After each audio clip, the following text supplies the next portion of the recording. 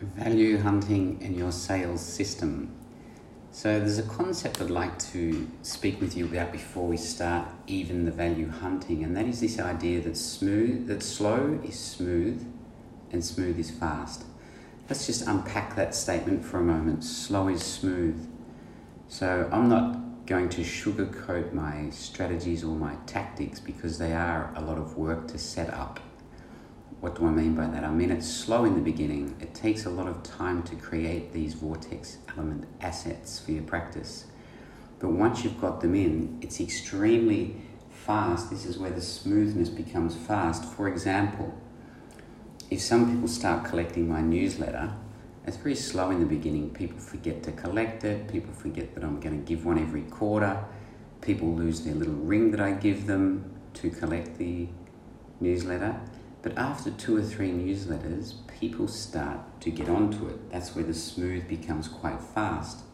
Another example is our biannual juice cleanse. When we started in Holland, we only had 4 people sign up for our first juice cleanse, which is, by any measure of metrics, that's a really low number.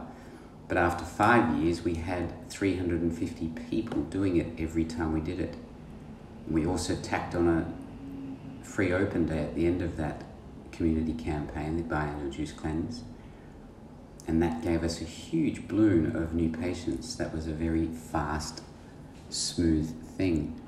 I want to talk to you about our yes people. So we've got in the back of our practice, it's not displayed to the public, but we've got a photo wall of our yes people, and we call that the chiropractic hall of loyalty and retention.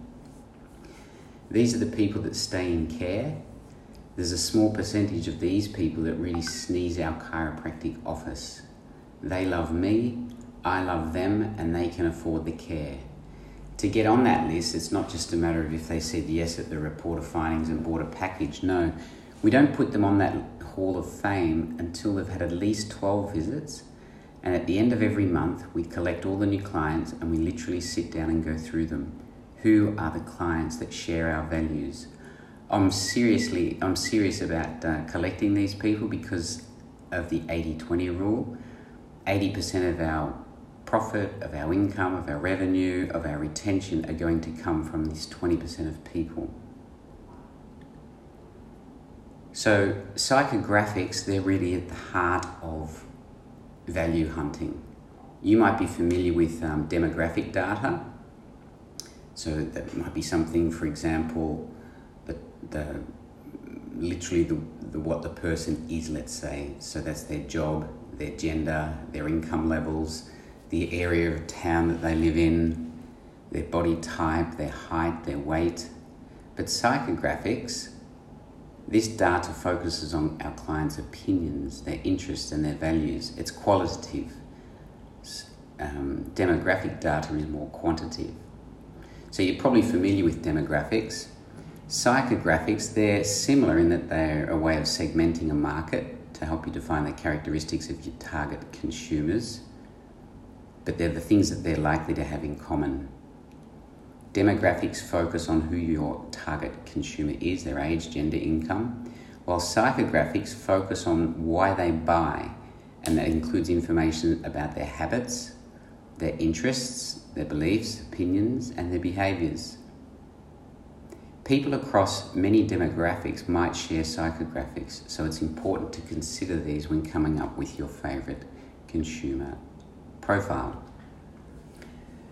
One reason why people come to you at the start, at least 95% of the clients presenting to me initially, they decide to come to me because they've got something they're suffering from. Very rarely do I get a client that puts their hand up right at the beginning and says, I'm here for health and I just want to function better, So we get them into the vortex by them deciding to come to us. We quickly, through the use of the vortex elements, we quickly get them onto using chiropractic as a habit. The vortex acts as a backdrop to the chiropractic adjustment. But at a certain point, once they've habitualized their chiropractic care, they'll raise their hand and enter what we call enrollment. These are the people that say, yes, Dr. Vismaya, I hear your message, I agree with you, I share your values, and I'm here to stay. That's the enrollment.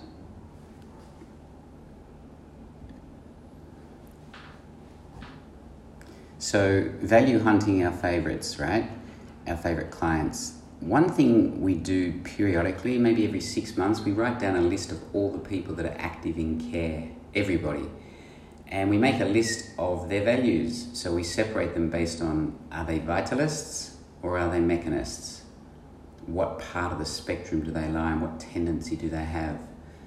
Do they have a natural tendency or do they have a more artificial tendency? Do they have a holistic understanding of their body, not only their body but their entire life?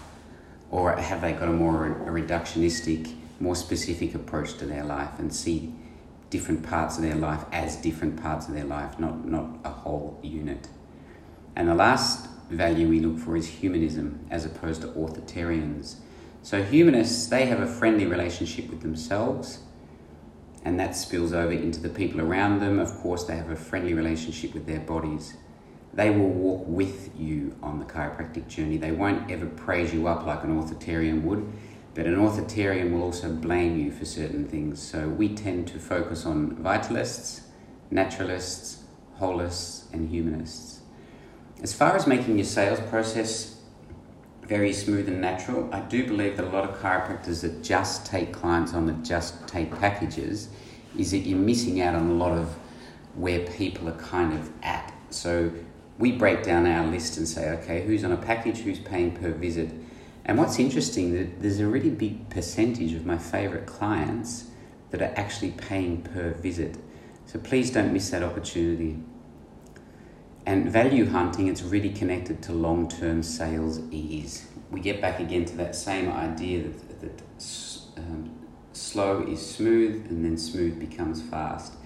If you start to try and change people's values and try and convert them into chiropractic and get them to get it, you're really pushing uphill. But if you somehow display your values subliminally by the way you set your office up, by the frequency of your vortex elements that you have, by the way you care for people, all the touch points that you have, the paper that you use, the feeling, your communication, your touch, the colours of your adjusting tables, the floor that you've got in the office, the children's play area, what sort of material is that made from, and the lending library books, they will tend to attract those sorts of people. So we just set those, what I call vortex element assets up, and then it's up to those vitalists, naturalists, holists, and humanists to go and latch onto those. So it's good to limit the variables in your sales system because, and most successful salespeople, they do rely on one big secret, right? So every successful salesperson that I know, they've habitualized and normalized their sales process so that it's actually no big deal to close a sale. And that's the beauty of the ongoing vortex approach. It's constantly habitualizing and normalizing the sales process. To be honest, I often don't know when a person's package is finished. My CA will just gently say, oh, Mrs. Smith, your package is finished, so if you'd like to deal with today's payment. And on my app, they can either pay per visit, pay for 12 visits, pay for 24 visits, or they can buy a family package of 50 visits. But until you've systematized your sales process, you will not have predictable or reliable results. So if you ever hear yourself saying, God, I wish I had a more reliable, more predictable, more consistent sales results, what you're really saying is that you wish you had a system. A good sales system, and that is the vortex, the long-term marketing sales system of the vortex, outperforms good salespeople every time. So there's quite an equation to the sales process and this value hunting strategy, but people are inherently variable, right? But you can limit the variabilities by building a referral tribe-based practice. So if you've got like 10 new people, like let's say that's the constant of this sales equation, and then you've got a variability that is, hey, you're turning up that day, are you on your A game or not? Another variable is the people involved. Did they just have a car accident on the way to your office? Did they have a fight with their kid at breakfast? What happened, So are they on their A game or not? So it's a real bottleneck, and it's kind of a pressure point if you're relying on that one moment of a report to bring them into the next phase of care. So efficiency with your sales really comes down to predictability and making fewer variables. And a script, it can be a small part of it, but I prefer to look at it as a framework, but it's actually not as important as you may think, right? I'm a staunch 80-20 guy, and what I go for is maximum output for minimum input. And I just like to keep those variables of the vortex 6-month cycle extremely consistent, right? And I do this in an easy, relaxed, healthy, positive, and a peaceful way, which breeds sustainability to my practice. So there's marketing systems and there's sales systems. My marketing system, which is a constant, is my vortex. My sales system is as follows. It makes my selling natural and habitualized experience for everybody involved. So we've got a short-term sales system and sequence. So we have the report, which gives a framework. We use a welcome booklet to show people their results and the solution to their issues. So we begin with quite a diagnostic approach, not diagnostic in the sense of disease diagnosis. We do data points, subluxation, examination, right? Then we show them the outcomes of the day. And when we show them the outcomes, it kind of reduces the sales pressure, right? So we always do what we're going to say we do. So we set up a framework at the start. When we're going to enter people into care, we let them know what we're going to do. Then we actually go and do it in that report of findings. Then we circle right back, right? And we just need to create these aha or light bulb moments for people to bring them closer to a yes, right? So we show them their patterns, their subluxation patterns in the body. And as I examine my clients, I really look for beliefs that they start talking about. So anytime a belief or a value system comes on board, I'll link that value, whether it's vitalism, naturalism, holism, or humanism, I'll link that to the chiropractic adjustment. So I've diagnosed a subluxation pattern, I've prescribed them, which is a very clear solution-based approach to why they're coming, and then I just close the sale with the solution. So I don't really do it on chiropractic, but I do it on the correction of their findings. So I don't bang on about how great chiropractic is, and I'd love to. There's a time and a place for that though. So I make my recommendations and I share the process for the outcome that they desire. So I simply say this, based on what we've discovered in your body and the solution that I'm proposing, would you like to try it? It's like water off a duck's back to me. It's normalized, it's habitualized sales process. And then if they say yes, I directly implement the first vortex elements, telling them that I need their input into the relationship. It's one of the reasons why people overvalue the furniture that they get from IKEA, because you actually have to build it, and there's something about you inputting into that building of the furniture which gives you greater emotional value. It's the same with chiropractic care. If people just come in passively to you, they're just waiting for you to fix them really, and the reason why they're coming to you is symptomatic relief. And of course, once they've got symptomatic relief, people are busy, so they just tend to drop out of care because they've got what they've come for. On the other hand, if you get them to invest in the relationship with the vortex elements, you actually alter the reason why they're coming to you and the reason why they buy from you for a long time. It's almost like you come up with this idea of, okay, what's next? What's next? What's next? The next vortex element, the next frequency, the next community event, the next newsletter, the book of the month. We also do a tracking thing every Tuesday, so we just go through the people that have had their new patient intake, and if they haven't booked for a report, we do tend to get in contact with them. We'll send them a message or give them a call. If they don't answer, we'll go up to our chiropractic Hall of Fame at the end of the month and we'll see, okay, what was it with this person? Did they share our values? If not, no big deal. We're not here to convert the world into chiropractic care. We're here like a lock and a key just to offer people who are already pre-existing vitalists, naturalists, humanists, and holists. We're here to offer them a place, a sanctuary to come to complement their pre-existing belief systems. Then I'll hand it over to my CA, to Verena, who shows them really clear payment options in our app. And actually, our CA is really a non-transactional host. We don't do any payments in the office. We don't do any card machines. We have everything on a clearly mapped out app. So why do I use a framework with all this instead of a script, right? Because a sale is from a human to human, right?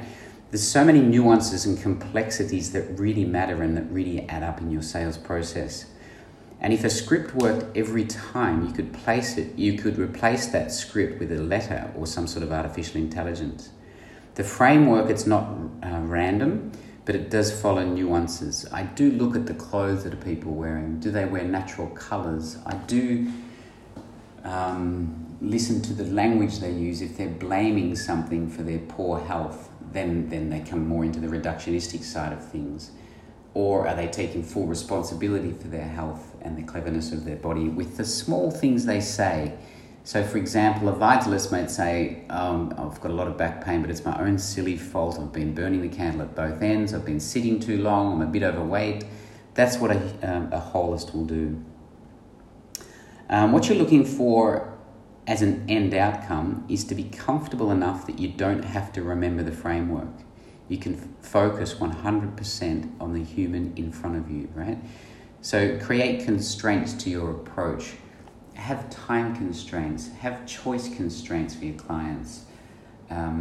Be extremely acute when you hear people that share your values. If they start to offer you recommendations, for example, for a good film or a good restaurant in the area or a nice place to go walking, they're people that will refer people and their friends to you. So I'm very acutely aware that those people, I call them sneezers, and I'll do another podcast on how I develop my sneezers later, how I nurture them and care for them and prioritize them actually. But if you get uninvited recommendations from a client, more likely than not, they're going to be doing that about you to their family and friends. What else did I want to say about this? So I've got my table talk for my value hunting. I've got my observations of my clients, and I've got their psychographics, which is really, really different to the demographics. Psychographics have got a lot more of a permanent fixture in people's methodology in how they choose to purchase services or to buy goods in a shopping mall, whereas demographics, they're a lot more short-term and a bit more transient in that they're quite flippant. People don't make choices based on demographics. They make long-term choices based on their psychographics. So I hope this has been somewhat interesting for you to shed a light on this whole idea of smooth, slow is quite smooth and then smooth becomes really fast, and that we habitualize the sales process over time. Each cycle we go through with the vortex, 23 vortex elements and their 6-month cycle, every time someone goes into the next one, they're really getting deeper and deeper into that vortex. And then the pain of disconnect, the pain of them not coming to you becomes greater than them actually coming to you. And that's the whole process of getting somebody from deciding to come to you to finally making chiropractic a habit and the vortex elements a habit, and then finally raising their hand and say, I understand the message, I agree with the values, we share values, I'm here to stay. And that's when you can practice really quite freely. That's when you'll notice a certain momentum and a certain congruency and integrity in the type of people that are slowly getting referred to your office. And it happens in a very simple and relaxed, healthy and positive way. So enjoy the rest of your day, and I will see you on the next episode.